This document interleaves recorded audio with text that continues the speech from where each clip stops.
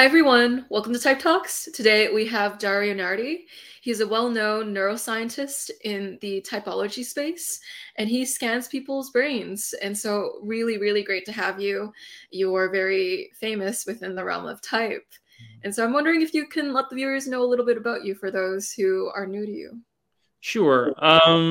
So I got my certification in the use of the Myers-Briggs Type Indicator back just as the World Wide Web was being born in 1994, and which seems like an eternity unimaginable now. And started working soon after that with Dr. Linda Behrens, who has been in type since the early 70s and was a student of David Kiersey and knew Isabel Myers and that whole generation there. So I feel really lucky that I had a good probably 10 or 15 years with the original sort of modern proponents of type in a professional sense. And since then, sort of learned like the good ways to interview people in terms of coming to understand how type manifests for them, finding like a fairness and balance in the presentation of type. And then, of course, the neuroscience part, which someone suggested, Catherine Hirsch in Germany, that maybe Dario would be a good candidate for doing that kind of research.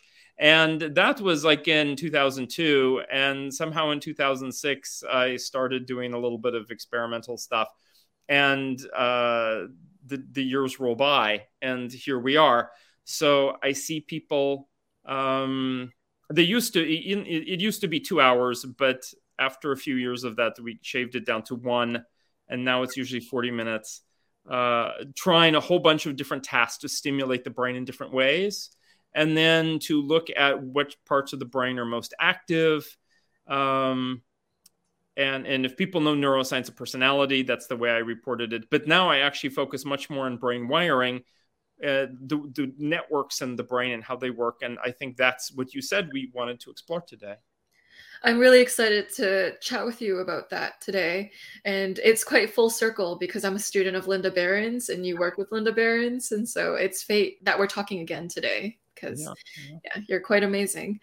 And so something really fascinating about your brain scans is that they show that extroverts are a little bit more front brain oriented. So they use more brain wiring or activity in the front area, whereas introverts use more of the back brain and they're more activated in their back brain. Could you go a little bit more into that for audience members? Yeah, absolutely. So the brain can be wired in many different ways. And the biases could be to the front of the brain, the back, the middle, the left, the right,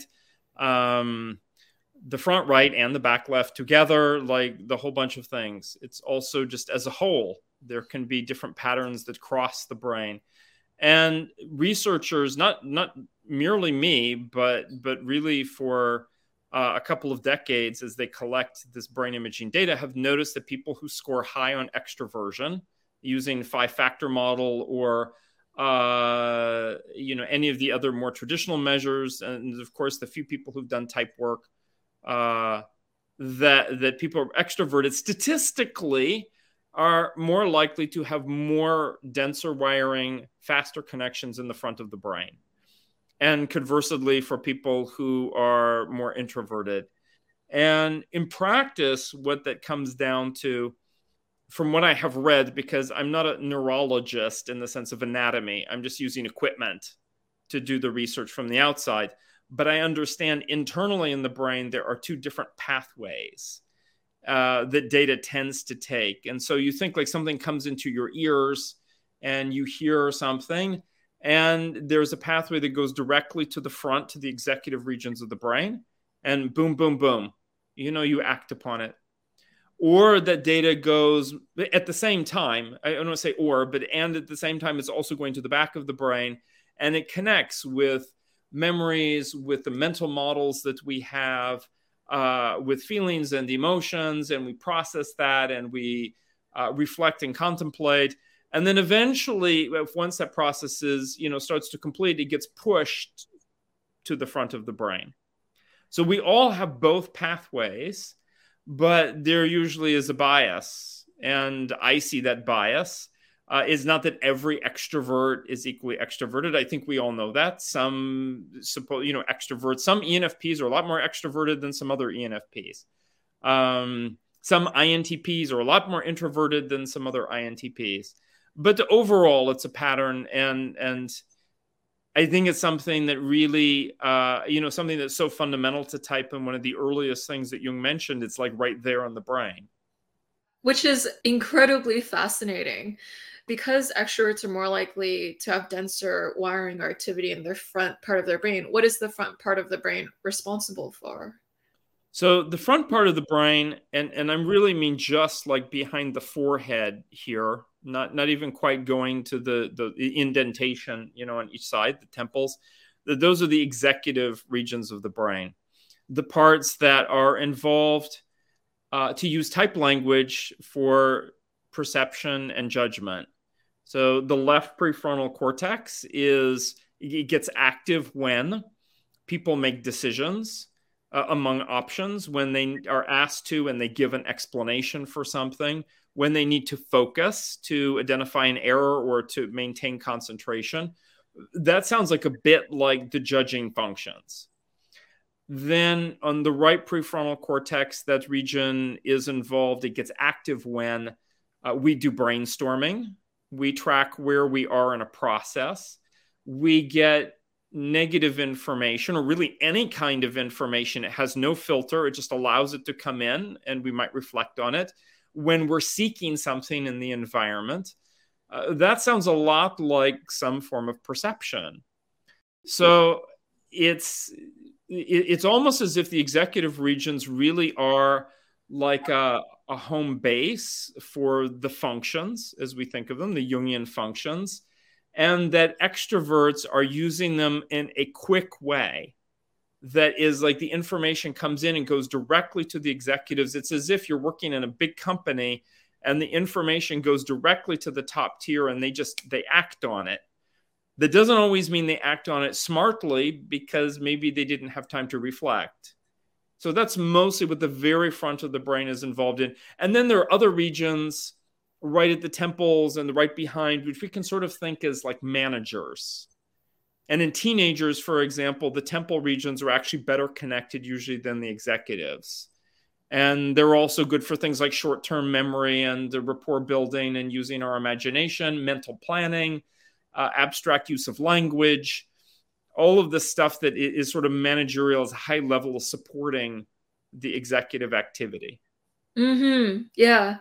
And so that's where the sayings of where extroverts generally act and then reflect comes from. Like, there is some brain science to show that there is some correlation there too. However, there are some extroverts who are very much like that, and other extroverts who are a little bit more in the middle area too. So there is a spectrum of extroversion in extroverts. Yeah, absolutely. And it's funny, that word spectrum, because behaviorally that will be the case. And there are these different patterns of networks when we look in the brain.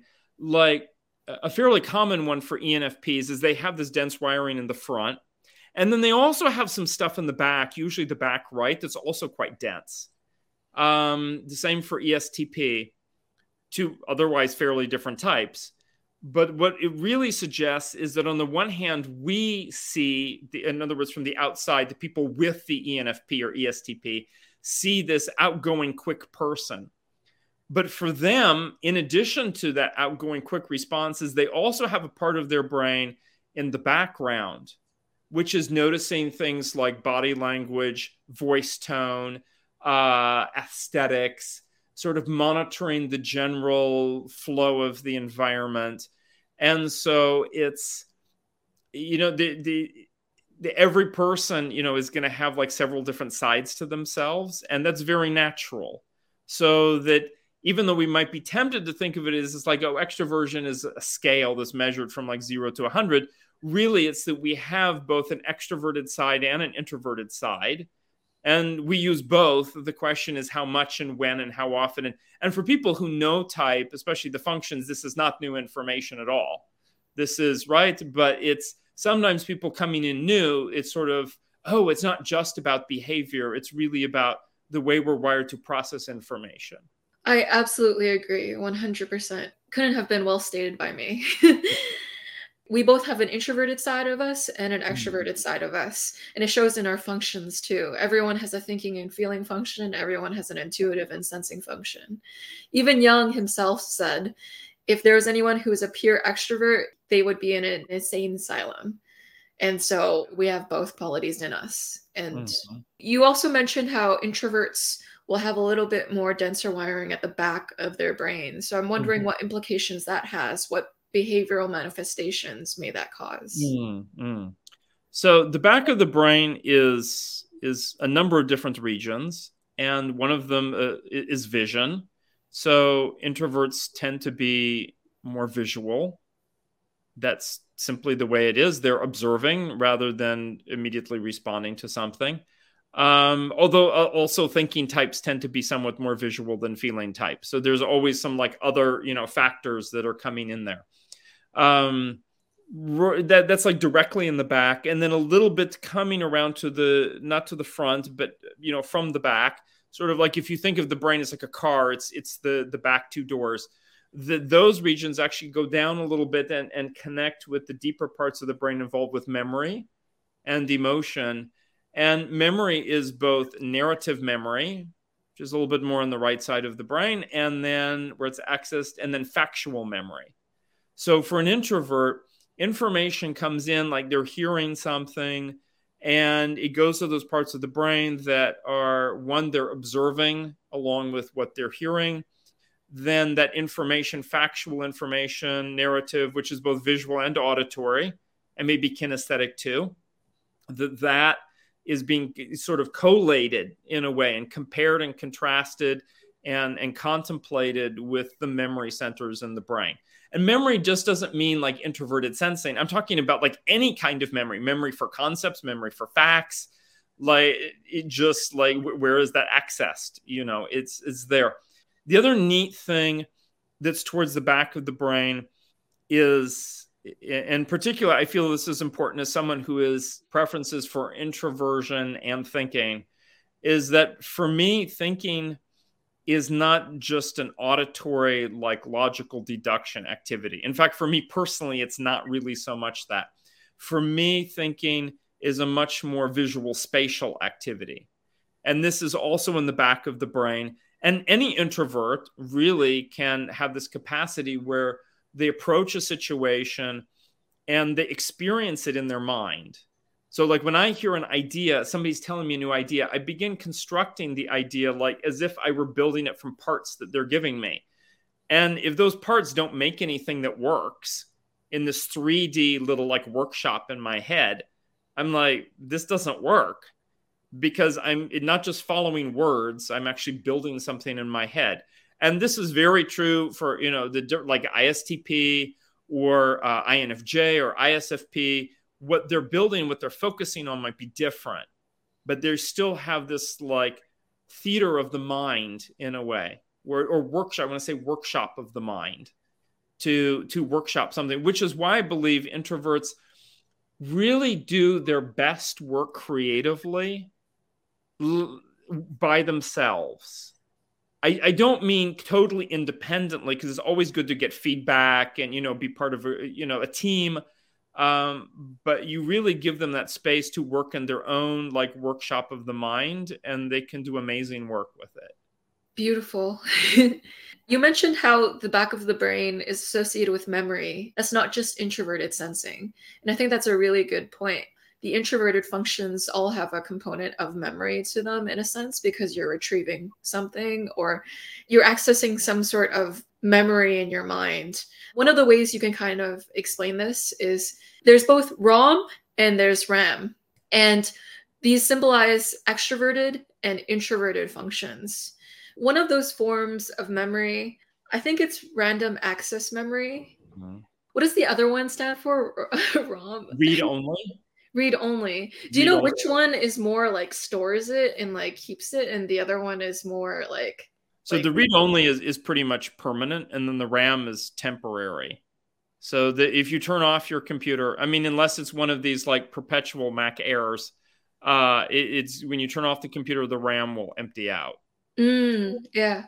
With the random access memory, the RAM, it is similar to extroverted functions. They tend to take in that information quickly or take in the sensation or whatever it is in the external world quickly and readily, but it doesn't tend to retain onto it. It's more temporary memory and then it just kind of goes away. Whereas with ROM memory, it's more like introverted functions. Introverted functions take the thing and then they like keep it in this permanent place almost. And I don't know how else to explain it, but they're always building on something. Like with TI, you're taking these thought premises and you're building on these thought premises 10 million times. And you need some sort of memory to maintain all of those premises. And all the introverted functions do that same kind of sensation, or they do that same process. And so it's going to have a memory-like component to it because it's not going away. You're keeping that framework or whatever it is there. Yeah, so it's really cool how your brain science also shows a bit of that in its own way as well. I'm always in a state of awe and wonder at all the amazing stuff that you put out, Dario. You just keep putting out amazing content after amazing content in the type space. I want to say that a bit of that is because I keep my antenna out, so to speak. I mean, one is, yes, I've always had an interest in innovating stuff, and I feel very lucky to have had Linda Behrens as my mentor in type, to always make sure that there's like a quality check on everything, because Linda's very big on quality. Even if it takes longer, you know, what do you compare against 20 years if you're saying it's a few extra months? But there actually are a lot of innovations and ideas in the type space over the past few years. And many of those are reminders of things that Jung brought up sort of tangentially, or actually were quite meaty, but people in the type community were not really paying attention. And, you know, like his discussion of types in psychological types is one chapter in a book. And it's like, that's chapter 10. What about the first 9 chapters? And then afterward. And so I would say it's from that. And some of it also is the technology just opens up things. So as long as I'm keeping a hat on that says, you know, there's nature and there's nurture, then that leaves a lot of room to allow something new in. So I feel like a lot of it is about being open, and I tend to be curious. And there's a downside to that, which I think we'll discuss with the subtypes. And that's, it's not always easy to have extra dopamine. Yeah, and so that definitely brings us to the subtypes. And so I will show that on the screen right now.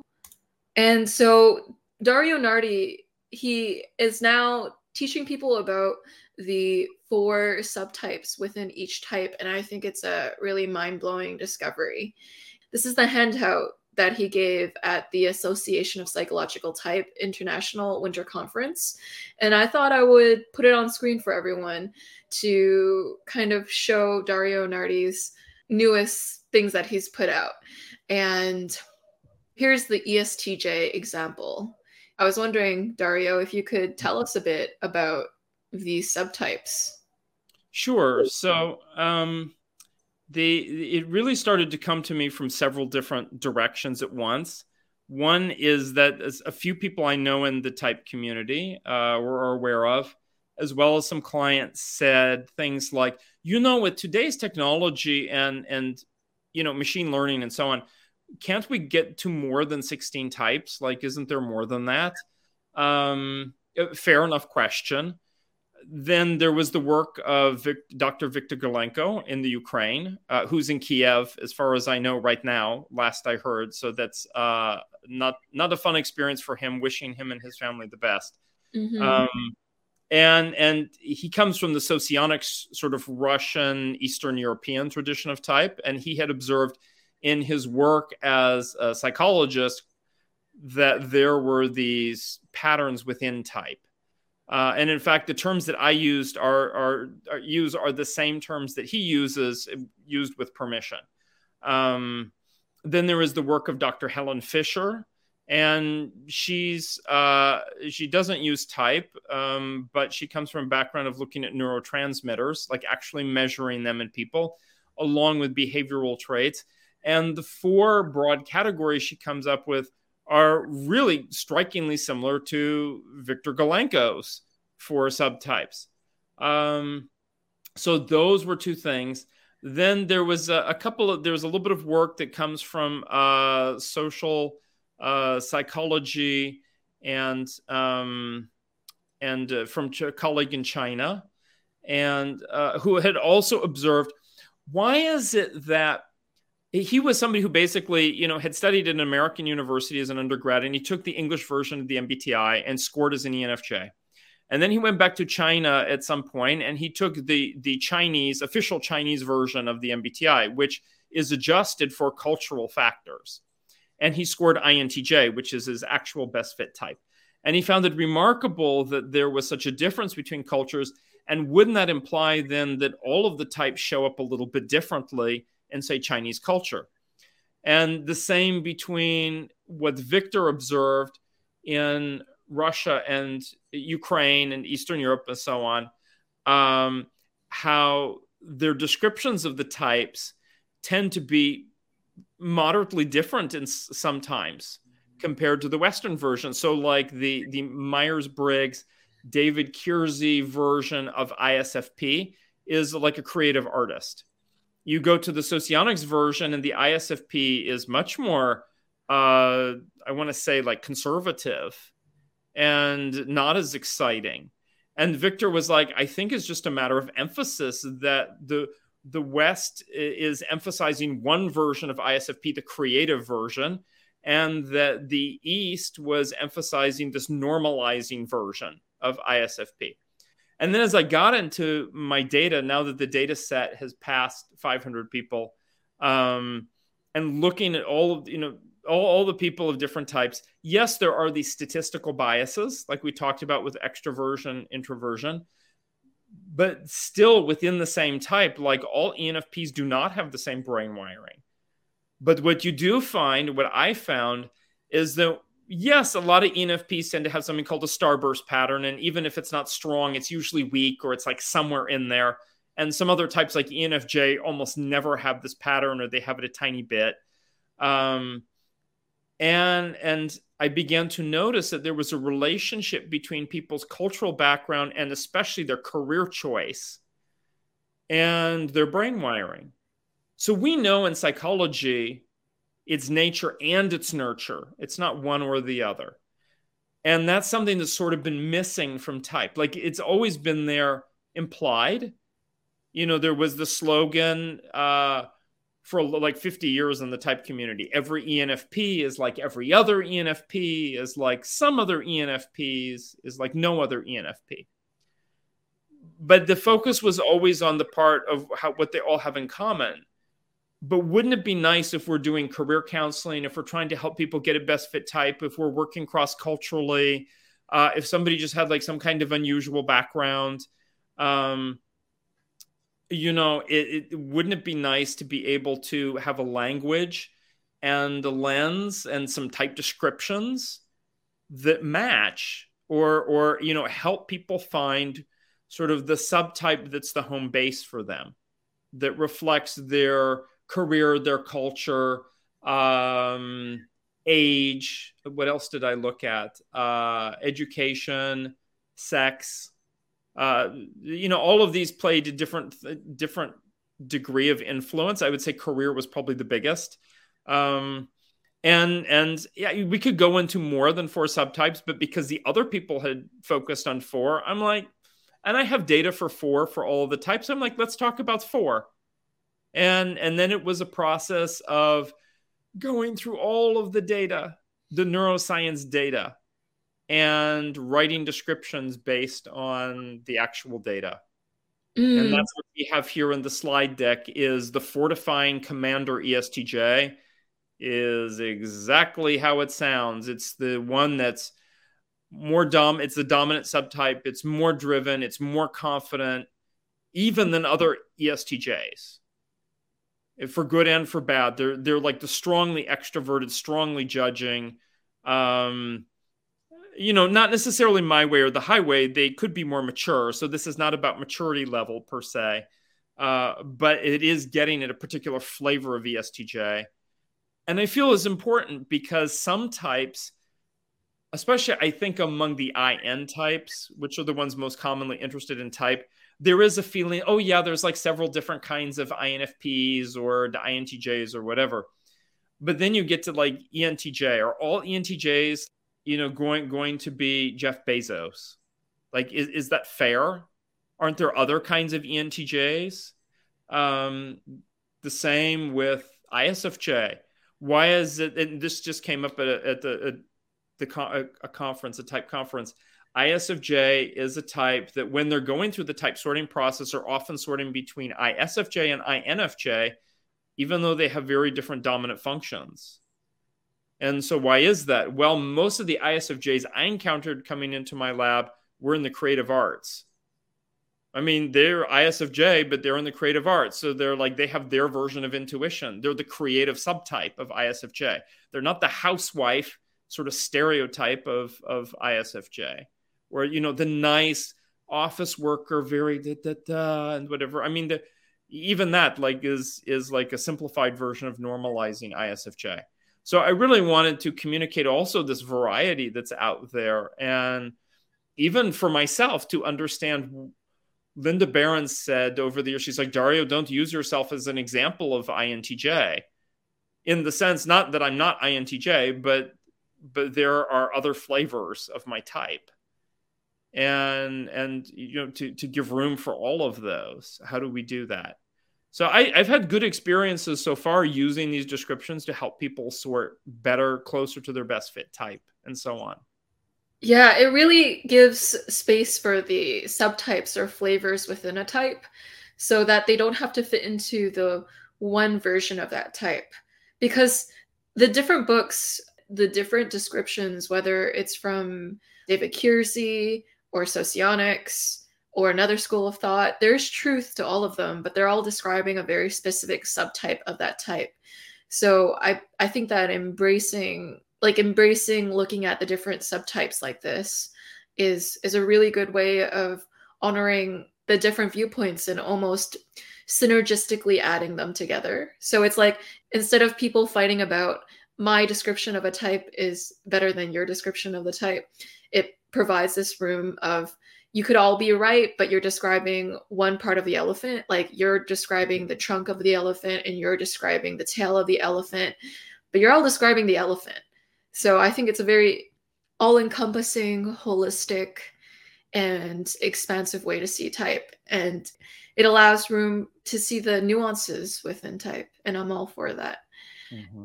Yeah. And so I'm wondering about, in the dominant subtype of the ESTJ, it seems like they're more frontal lobe activated from the picture that you're showing here. Yeah.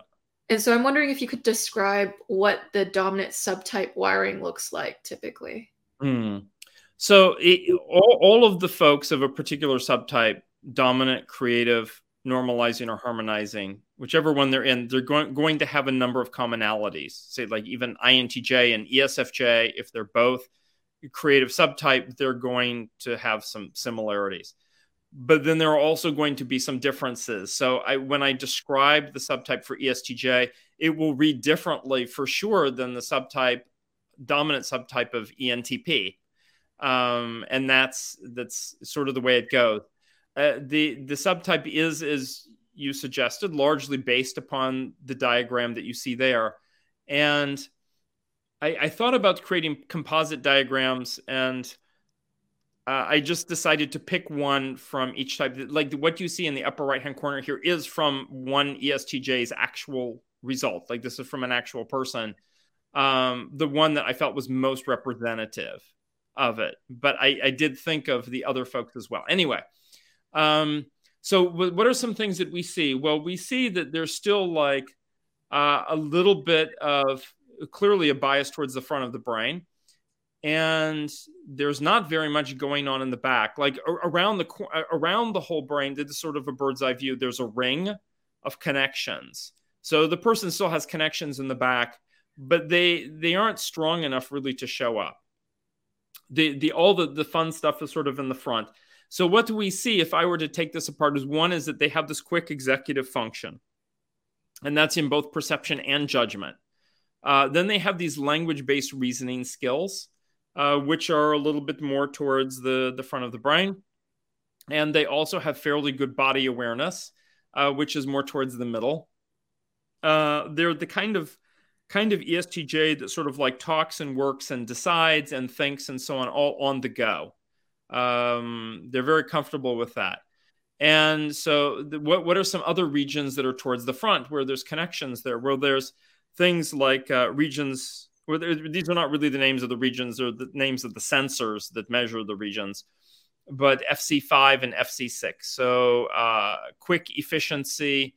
Then there's awareness of group dynamics. Oh, what? There's an ESTJ who has awareness of group dynamics? You betcha.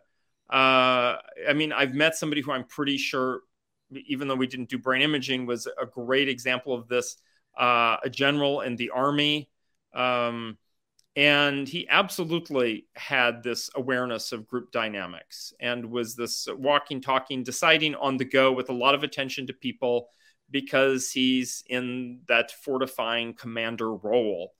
And then, of course, there's the usual stuff that is connecting in some places in the back of the brain, the attention to visual and factual detail, social feedback. And what I noticed with them, in some cases, I wonder, as I see certain connections, I'm like, how does this play out for this type? And what I noticed with ESTJs is that they have a great way, an unnerving way at times, of asking questions to really know, like, what is the person's character and what is going on with them, and then to make an adjustment around that. That ESTJ does have this tactical sort of, like, I want to say, a rude diplomacy. And it's like, oh, this is where you're coming from. And it usually is a little bit of a surprise to the person. So when I tried to put language to this, I thought I thought about the dominant and auxiliary functions, but I also thought about, where does the whole pattern of the type show up? So extroverted intuiting, of course, is an important part of the ESTJ pattern, even though it's not in the 4-letter code, it's there. And it shows up in this quick integration of perception and patterns with decision-making. It shows up in asking questions or noticing little details and making inferences in those, and then adjusting how they're doing something. And another important piece, really important, that's almost like the make or break about any of the dominant folks, is what I call a managerial connection. So a managerial line connects the two temple regions here. It's like they both activate simultaneously quite a bit. And they both have very complementary roles that they do. And what it really comes down to is the ability to both hold to, like, a set of values, principles, identity, which has been associated and researched with the right temple region here, with this contextual thinking. Oh, in this situation, we're going to need this. In this other situation, we're going to need that. And that's been more associated with this left temple area. And a good manager, good leader, has to balance both of those. And that's like an essential piece. So it's not even just the bias towards the front. It's that managerial line that really allows them to balance absolutes and contextual stuff. Got it. That is really amazing. So I'm wondering, will an ESTP who has a dominant subtype look more stereotypically TE-like because of the front bias to decisiveness and quick executive function and efficiency? Yeah, absolutely. I mean, I think that's an example of where, there's this, like, why does this one type look like this other type? Is this person ESTP or ESTJ? And then there's another flavor of ESTP which looks ESFP-like or ISTP-like. I don't want to assign particular subtypes to functions. But what I would say is that when the personality is present in a way, is working in a way that's more confident, then yes, the person is, that ESTP is bringing in information, and their bias is going to be on extroverted sensing, bringing in that concrete, tangible information and acting upon it and making quick adjustments and being impatient, which is, one of the downsides, even more so than other ESTPs. I mean, ESTPs can be quite patient. And I think that there's a role relationship for sure that I notice so often, and it really struck me that the brain wiring pattern, the subtype, did seem to strongly associate with the size of the organization that the person works in and their location within the organization.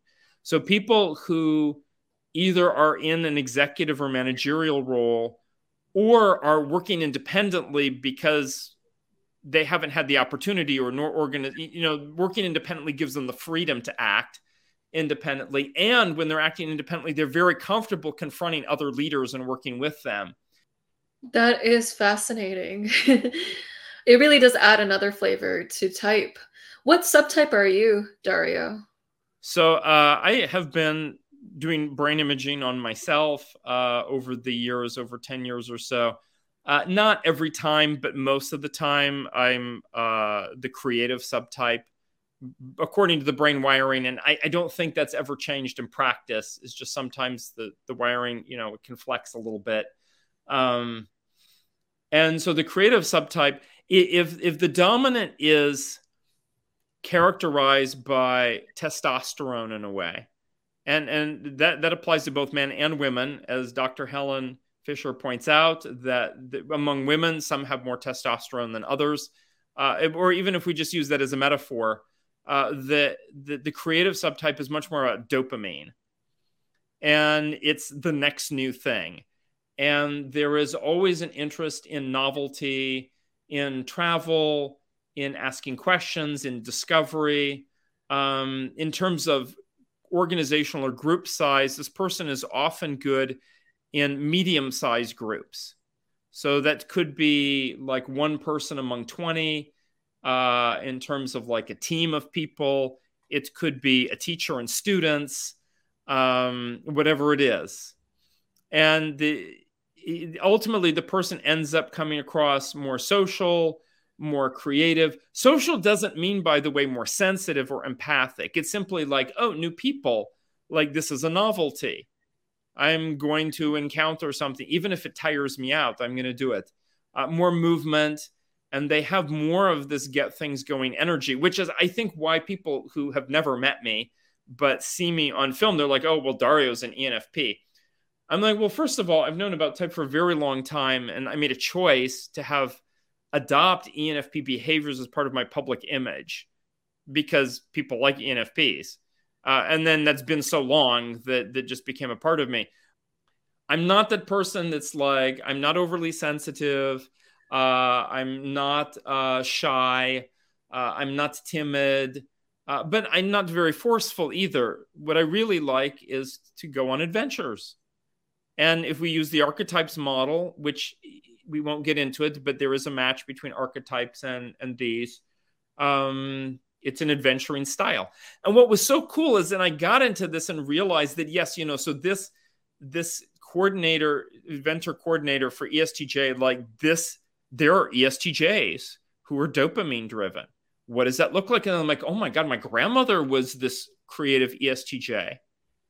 And it shows up in a different way, but it's there. It's the kind of ESTJ who likes to keep self-educating. It's the kind of ESTJ who can go through a series of jobs. In fact, even holding down one job for a long time might be a challenge. And in each place, they're like really great at getting stuff together and organizing things, getting things working and moving again in the organization, getting it more efficient. And then the novelty sort of wears off and they're ready to do the next thing. They're also the kind of ESTJ who has that quick wit. And they love like the entertaining person, the humor, They would like to think of themselves as like, oh, in another life, I could have been an entertainer. And in some cases they are. I mean, my grandmother, before she married, was an aspiring stage singer, and she has a good voice. So and they do have these social skills. And again, it's not about empathy. It really is this like, what does it take to keep learning? And this is actually something I've heard from ESTJs, some of them, is this, like, they realize the world keeps changing and they have this extroverted intuiting part of their pattern. It's like, oh, the world keeps changing. How do I keep up with that?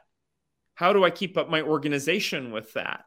And so they are the folks that do that. And they're like, oh, I prefer the traditional styles, but this new style that's come out is really cool. Like, let me try that and see, like for clothing or music or whatever it is.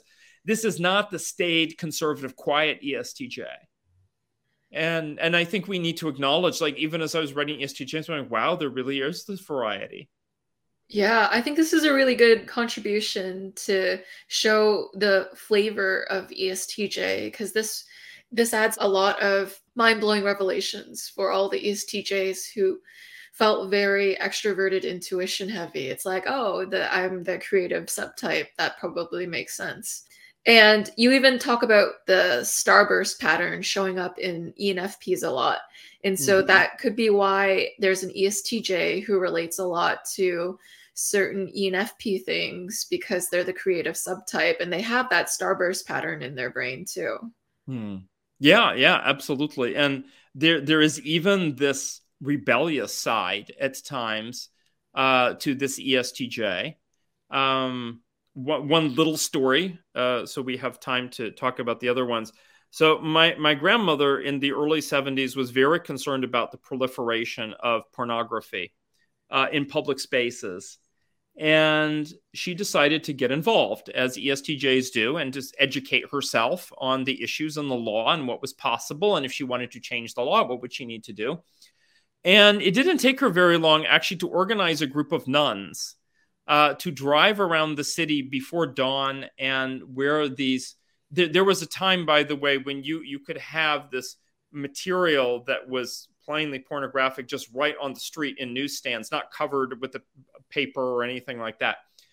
And they would literally rip them out of the street. So imagine her and like several nuns just like taking these and ripping them out of the street and putting them in their van. And she did have somebody in city council quietly working behind the scenes to help make some of this possible. It is like an act of rebellion. And so this idea that ESTJs are always conventional or always following the rules or something like that, her idea of what the rules were cultural and civilizational rules, not just, the law or, just keep things the way they are. Yeah, that's a really, really good point. And that story really illustrates it well. And so that brings us to the normalizing subtype of ESTJs, and I'd love to go over that with you. Sure. So this version here, you can sort of see in the upper right-hand corner there that the pattern is something that's more like a quilt, or from the air like a square farm fields as you're flying over it. I think quilt is probably a decent example, where every region is connected to every other immediate region in a way that it's complete, but it also means that to go from A to Z, you literally need to walk from A to Z through every letter of the alphabet. So this person is going to be more conventional, a little bit slower paced, quieter, more specialized, more strict, more focused on detail and duty, almost ISTJ-like. But let's not confuse them with ISTJs, because still they're often going to be in a managerial role, but in a very large organization like the military. So if we think of somebody who is like sergeant or master chief or something like that in the military, who's a solid leader, they also have to deal with all of the detail, the regimen, that the extroverted intuiting has to show up in other ways, like humor or in problem solving. So this is an area, it's not that this ESTJ lacks extroverted intuiting, it comes in the domain of problem solving in the everyday stuff that they face. So this person will look a little bit more planful and more around like standard operating procedures and social rules. And they are sort of the strict ESTJ, and probably the one that's closest to the stereotype of this type. Nonetheless, they also have their strengths, and they carry quite a bit of responsibility, and they're very aware of that. And the sort of lead hormone, rather than being, say, testosterone for dominant or dopamine for creative, is going to be serotonin. And serotonin is this hormone that is related a lot to, I mean, there's a whole list of things one can find on Wikipedia. What is the welfare of the group? So this is very much the David Kiersey temperament version of SJ. But there are normalizing versions. That's what the N in normalizing, ESTJN, stands for. There are normalizing versions of every type. There are normalizing INTJs. They're the ones who are the, I want to say, like high-level code monkeys in large tech companies. They are the ones who run the local game shop. They're the ones who are a specialized mechanic when you go to, get your stuff repaired, your car repaired. So it's not like, you go to the car repair and everybody working there is an ISTP. That's absurd. It really is, it's this level of specialization and convention. And I say specialization because when you're in a large group and you're concerned about contributing back to the group and what is my contribution going to be, and they're not particularly ambitious, then the way forward is to specialize. And that's what happens. And it's the kind of specialty that's not like, I'm specialized as a quick thinking creative designer. No, it's a kind of specialty where they really walk through A to Z on something. That is really cool. All right. So the normalizing subtype is more serotonin based. Yeah. The dominant subtype is more testosterone based. And the creative subtype is more dopamine based, right? Yes. And I should say that I myself haven't looked at both brain wiring and hormone levels at the same time. I'm just taking Helen Fisher's work, which she has measured these things, personality with hormone levels, and then noticing how similar they are to Victor Golenko's and my own work, and seeing such strong parallels. I'm like, this is probably the case. And if it isn't, they're good metaphors. Mm-hmm. Mm-hmm. And so what is the hormone associated with the last subtype, harmonizing? So harmonizing, so Dr. Fisher mentions both estrogen and oxytocin.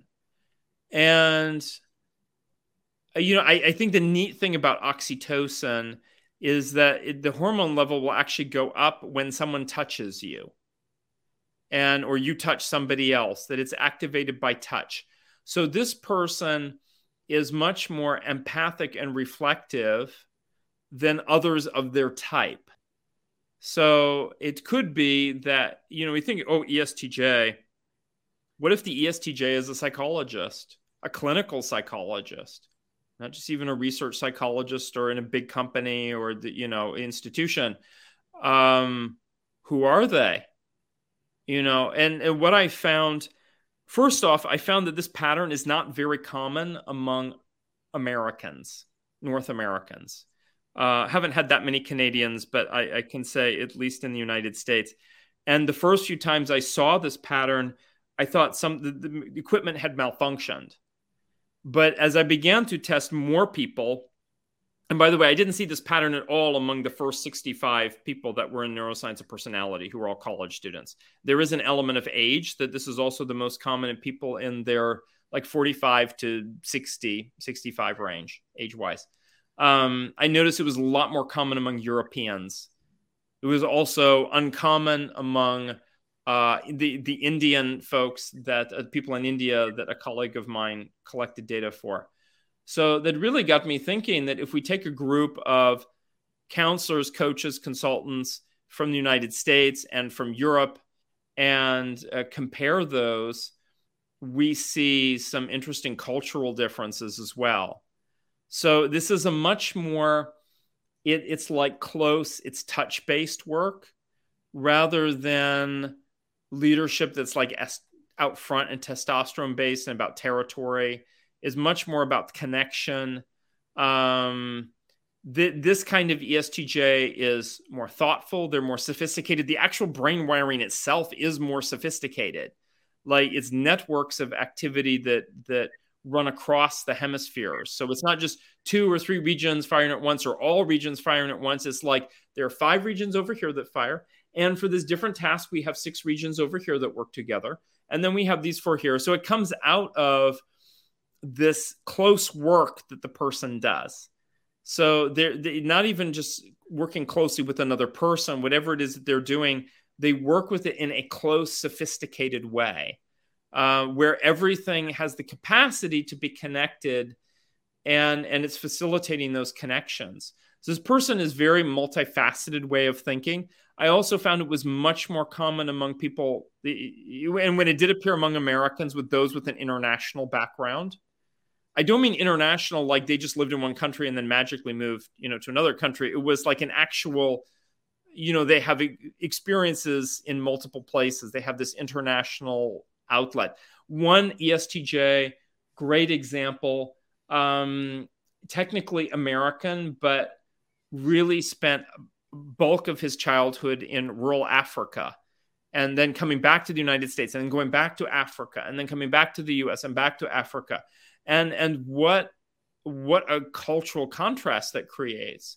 And really was this like funny, sophisticated, a little bit self-deprecating, curious, but not so. I mean, yes, he's traveling, but it really was about the appreciating people. And this was actually an ESTJ that I got a fair amount in the study, because this is the ESTJ that would be the most interested in something like brain imaging and what does it have to say about individual differences. Interesting. This is fascinating because it shows that ESTJs can be empaths too. And so that's amazing. And I love that contribution. And so, Dario, I believe that you mentioned how brain scans have a validity of 2 years and that your subtype can actually change over time. Yeah, so it's an interesting question. There's, it's several dozen people in the database who have done the brain imaging more than once, whether that was a few months or, like a year or 2 or more apart from each other. And it's an interesting question, like how reliable is this? Is this something permanent? Is it really a subtype? Is that the right word to use? Or is this more like where you are developmentally right now? The research out there, not mine, but other people's, say that brain wiring is reliable or stable statistically for about 2 years, which, in the whole range of options, a person might retain very similar brain wiring for many, many years, or in theory, because of an accident that causes damage to the brain or something, it might change sooner than that. And so I think it's sort of cool that on the one hand, we're acknowledging that there's something special about us developmentally that doesn't just change from one, I walk from the kitchen into the dining room and suddenly my personality subtype is different. But on the other hand, I have a capacity to change or to at least shift my subtype. In that's what the science says, as best I can tell. My own personal biased feeling is that most likely the subtype is a little bit like a gravitational well, that barring some big changes, we're going to gravitate to one particular subtype back and forth in our lives. So when I was growing up, when I was little, I was very much drawn, all the stories from the family and so on, to the creative subtype. Then as I became a teenager and in going through adolescence and through college, especially the first 3 years or so, 4 years, that I got a lot of family pressure and cultural and institutional pressure to become the normalizing INTJ. the opposite, basically, quadrant from mine. That I was going to work like my dad and other people, and my uncle and cousins and so on of theirs, in a large aerospace company. I was going to be an engineer, and I was going to be bringing home a big salary and buy a home and provide for my children and live the life, that's like a 1950s kind of life in a large organization. And I received that pressure. And then in my early 20s, I really began to feel something is wrong with that. And it took a while for me to really migrate back to where I was as a kid, to really, and that was before I started the brain imaging. So by my mid 30s, I think I was already back there. But I think people can be distracted from what they're really drawn to. And I think that this is a really sort of neat little process to take people through in searching for best fit type. So there's all these 64 descriptions. And I had a colleague come to me, and he hadn't quite settled on his type yet. And he's like, I don't know if I'm INFP, ISFP, or INFJ. And he had sort of reasons to identify with each of those types. And I said, well, let's take a look at the subtypes. And he owns brain imaging equipment, but we did brain imaging and we got a particular result. And he said, but let's just go ahead and read these subtypes. And he read the harmonizing version of each of them, and he could relate to harmonizing in each. He's like, harmonizing INFJ, sure. Harmonizing INFP, yes. Which is harmonizing ISFP is almost the stereotype of INFP, even though it's a very varied type in practice. And then harmonizing ISFP as well. And he's like, okay, well, that doesn't help that much. And I'm like, well, read the other subtypes for each type.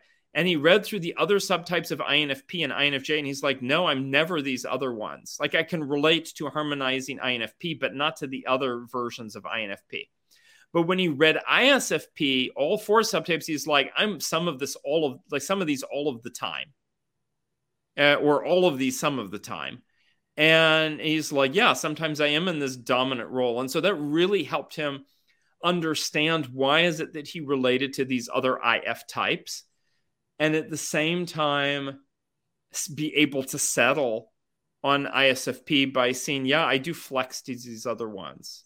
So I want people to see that it's not like they're not really boxes in the sense of subtypes. I just say subtypes because it's a very easy word for people to understand. I think that a really great word is variant. I think we've probably had enough of the word variant in our vocabulary worldwide in the last couple of years. But that's what it is. Like, every type has a set of themes, and each one is a variation on those themes. And we can sort of say, like, yeah, there are times when I can be normalizing INTJ or dominant INTJ or harmonizing. In fact, I sort of know what that feels like. Like, the dominant INTJ can be a little bit jerky. And there's a French word for that. And the normalizing one can be a little bit boring, and harmonizing can be a little bit neurotic. And I like the creative one. So it's like, yeah, it's a gravitational well, it's a home base, and yet I can relate to the others. And if you were to show me creative INFJ or creative INTP, I'm like, oh yeah. So like, I look at creative INTP, I'm like, that, like, I can relate to that. But then I look at the other INTPs and I'm like, no, it's not me.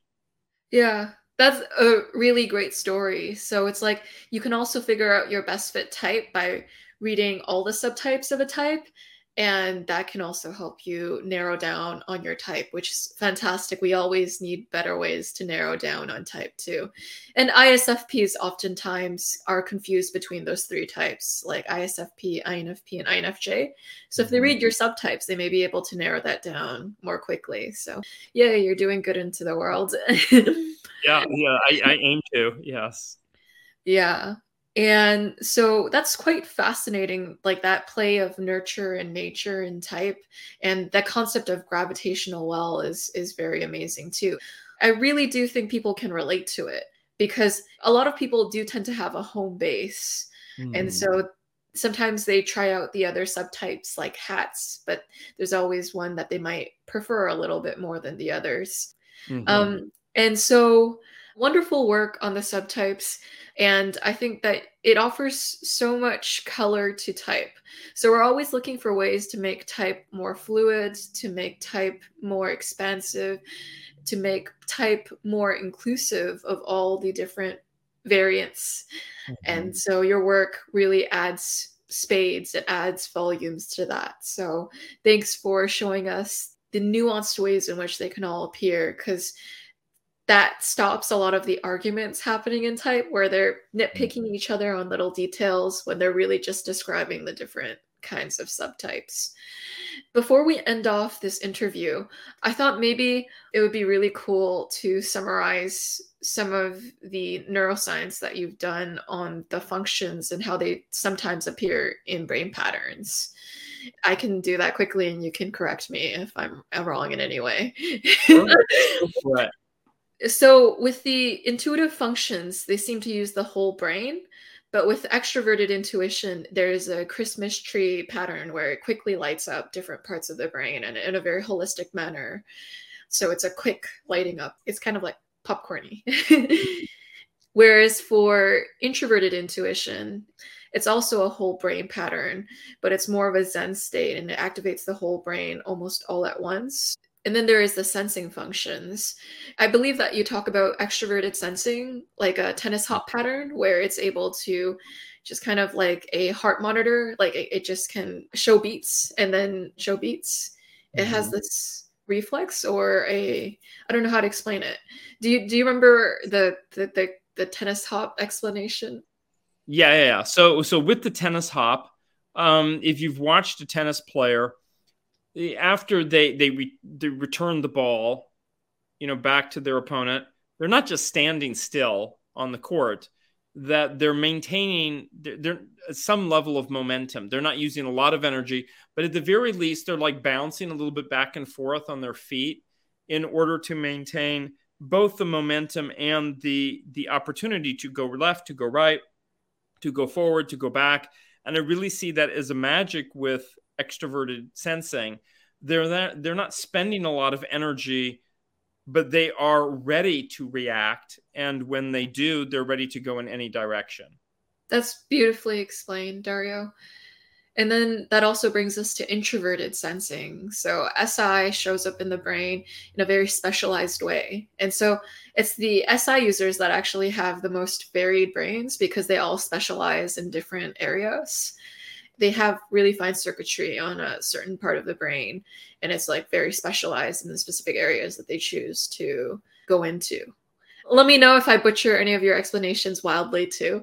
Yeah, I would add for introverted sensing that and introverted intuiting, there's this whole brain activity for both of them.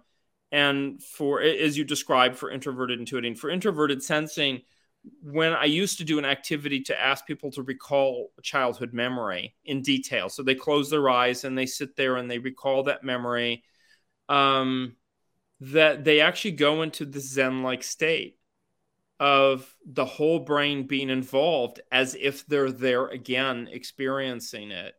And they allow every part of the brain to participate in the recall of the memory. It's not just like, oh, we're going to get this out of the drawer and look at it.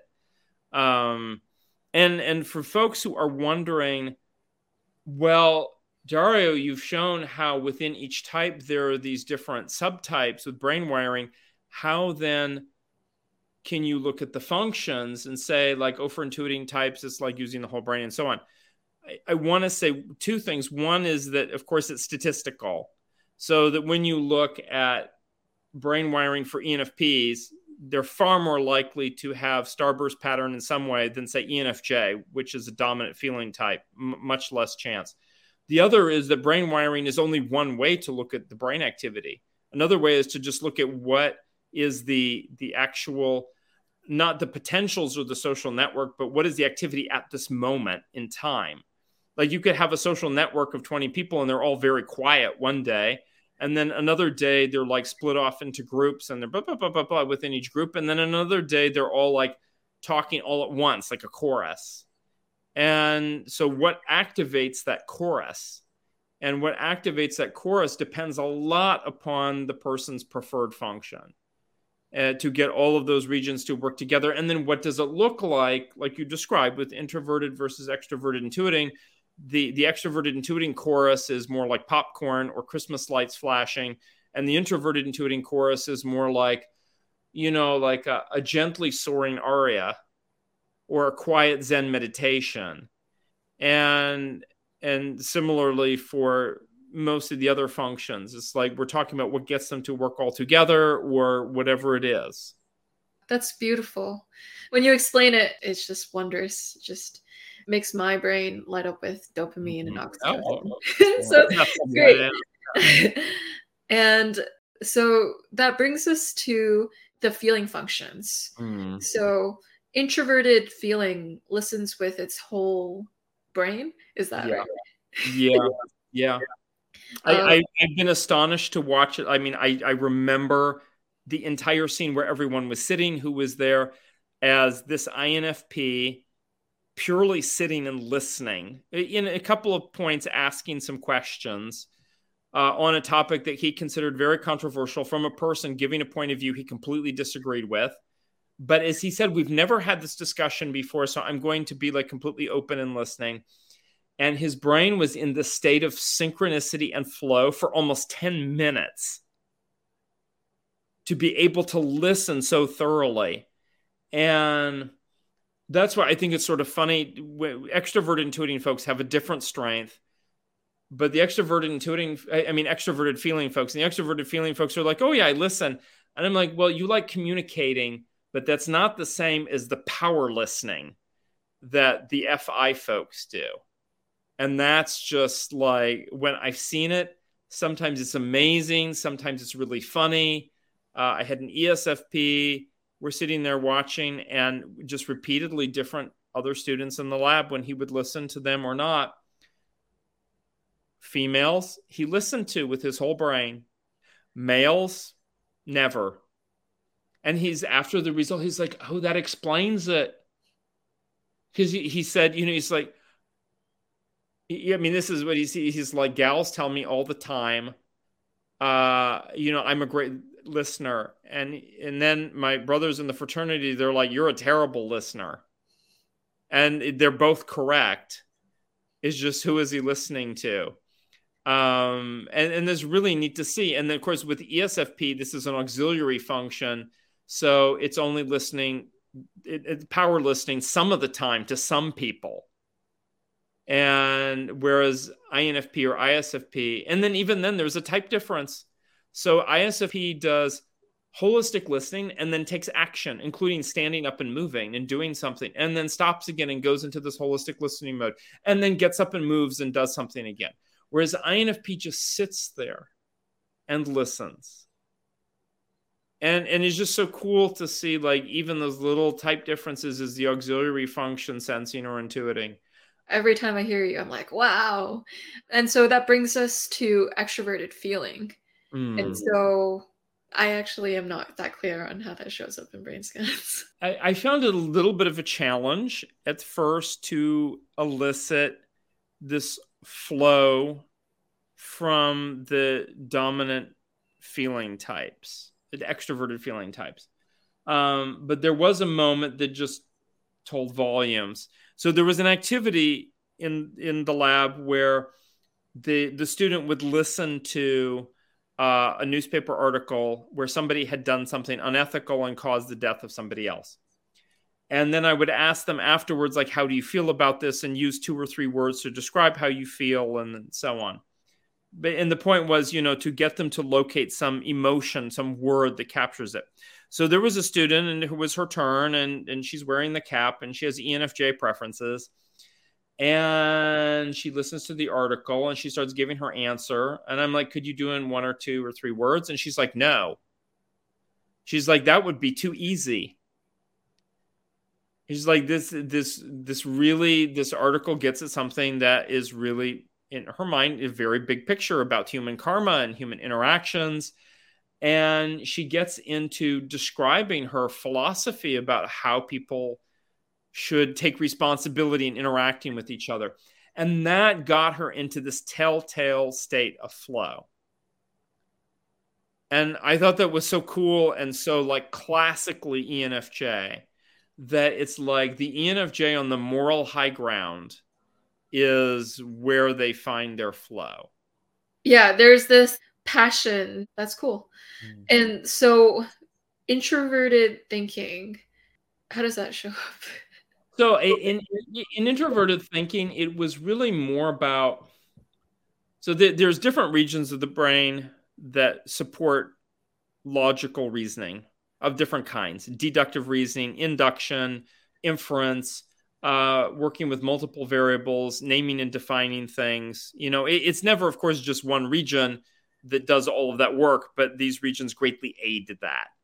The abstract use of language and so on. One thing I found really cool that stood out with the TI folks, the introverted thinking folks, is that when they would be engaged in the debate activity, which I don't do with people now, but in the lab we did this, that they actually use the parts of the brain involved in reasoning. Whereas many people, if you engage them in debate, they don't. They just use the prefrontal executive regions to give good enough sort of confabulated answers. If I were to ask you, Joyce, why are you wearing a pink sweater today?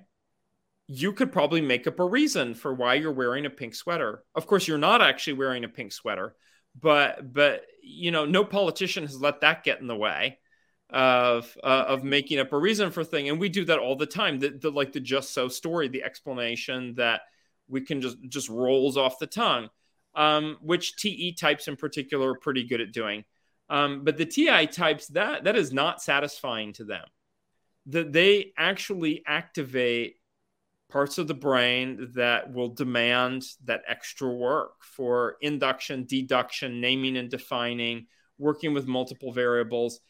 And while everyone has some capacity for that, they will often be engaging multiple regions with those. And maybe not all at once, but it could be in a series or something like that. Or it could be preferential based on context. But they have this toolbox that they trust in the brain. They have tools that are based in reasoning. And that to me is really nice. Like that. Otherwise, why do we have these reasoning parts of our brain if we don't use them most of the time? Well, the TI folks do. Yeah. And that contrasts with the TE folks who are very empirically driven. I see this time and again, and not just with ESTJ or whatnot. There's two things. One is this relying upon sort of left brain data, the words that were spoken, the measurements that were taken, the steps that are laid out, what I'm actually seeing in front of me. So there's this reason, combined with the left prefrontal cortex, which is about decision-making and organizing and goal focus and so on. There's this big trust in empirical evidence.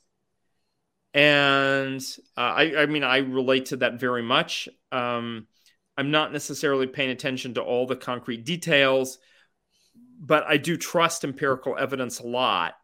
And the thinking is something that I do that always involves some kind of like measurable, factual, buildable, adjustable, whatever it is, data, actionable. And then another facet of extroverted thinking is to just turn off the lights when you don't need them. And this, I mean, this was really classic. So an ENTJ that I know came and we did a brain imaging session, and being an ENTJ, of course, he's a little bit overdrive. He's a little bit in overdrive, and he hadn't slept in 36 hours, and he had just flown in from China. And as part of and before that, he was in, Eastern Europe, all part of like a continuous tour. And he was exhausted, and he basically had no brain activity. He was functioning completely on the surface, but there was, it's like you turn on the radio and there should be music. There's music coming out, but the volume knob is set to 0. So what's going on? So he and I agreed that we would do a follow-up in a month. And when he had gotten rest and there was a good opportunity, and we did. And he still showed the classic ENTJ style. Like, yes, he had more brain activity and it was more normal. But the fact is, it's not efficient to have all the parts of your brain on when you only need 2 or 3 for a given task. And I can relate to that. I mean, that's why one reason why, INFJs, for example, ENFJs, they're like all the time, like, oh, I couldn't sleep. My mind was thinking about this problem. Yeah, because you were using some introverted thinking that was like actually using your brain in addition to the other preferred functions. INTJ and ENTJ are like, it's time to turn off the television in a way. Oh, like we don't need the lights. I'm not cooking anything in the kitchen. Just turn off the lights. And so there's this like natural efficiency in the brain that happens. And that's great if you need to do leadership and decision making all day long, because the brain uses so much energy, like 1/4 of the body's energy goes towards powering our brains, that you preserve the energy by only the downside, of course, is that maybe there are times when you want to turn on those lights and you're going to resist because you're not in the habit of it. And so it's really sort of funny, but most people think, oh, ENTJs are intuiting types. So they appreciate all of the facets of intuition, like, the abstract jokes and humor and the metaphor and all this stuff. And they get that. But trying to get an ENTJ to engage in open-ended brainstorming is like pulling teeth. Unless they see the purpose of it, like we connected to a clear goal, they're not going to do it. And that part of their brain will not turn on. Or the parts of their brain to do that will not turn on. They're not ENTPs. And that's, those are some examples with extrovert. And really, I could give several different examples for each function, but I think I'll leave that for people to discover. Yeah. And so thank you so much, Dario Nardi, for coming out and explaining neuroscience in the most eloquent way a person can explain it. And Dario Nardi has some great books. A few titles are The Magic Diamond and also The Neuroscience of Personality.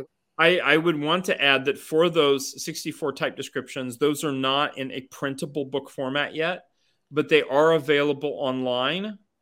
In 2 different formats. One of them is like the slides that you showed. So it's basically getting an ebook. It's 200 slides that give a background on all of that. And then there's another one that's usable as handouts, which is a little bit prettier than slides. That's amazing. Yeah. And I'll have that linked below.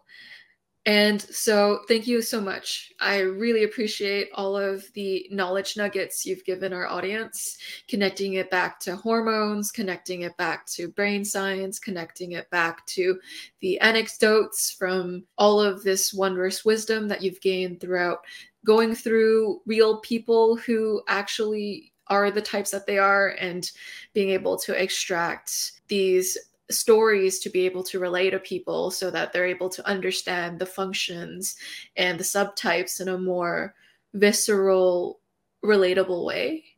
And so you really offer that. And so I'm glad that you're always expanding yourself and you're learning and you're always adding more to your research. And something that people may not know about you is that you're a very spiritual guy. And so not only do you do neuroscience, but you also have this really deep side of you. So you have courses with Personality Hacker, I believe Young on Yoga. Mm-hmm. And so you have all of these different holistic ways to enhance people's well-beings, whether it be to understand their form of neurodiversity or how they could have practices like yoga or other things to enhance their mental, emotional, and spiritual well-being. And so you are all around holistically bettering people. Yeah, thank you so much. It's an honor to be able to reach so many people as well, and I feel very lucky in that regard to also have all of these tools available over the years, and great teachers, and also such a deep interest in type, that continues in the general population, that it speaks to people in a way that they're hungry for. And I believe there's a lot more, there's type in a sort of a light sense, and then there's type in the Jungian sense about development and the transcendent function and the reconciliation of opposites and alchemy and all of that, the shadow. And it's all part of the journey. And it's the more I can help people out on that journey, the better. It's been very rewarding for me. I really do think you're able to help a lot of people. And so you leave ripples in the ocean where people like just keep benefiting because the ripple gets larger and larger as it goes out. And so thanks everyone for watching. I'll see you all in the next episode. Bye. Thank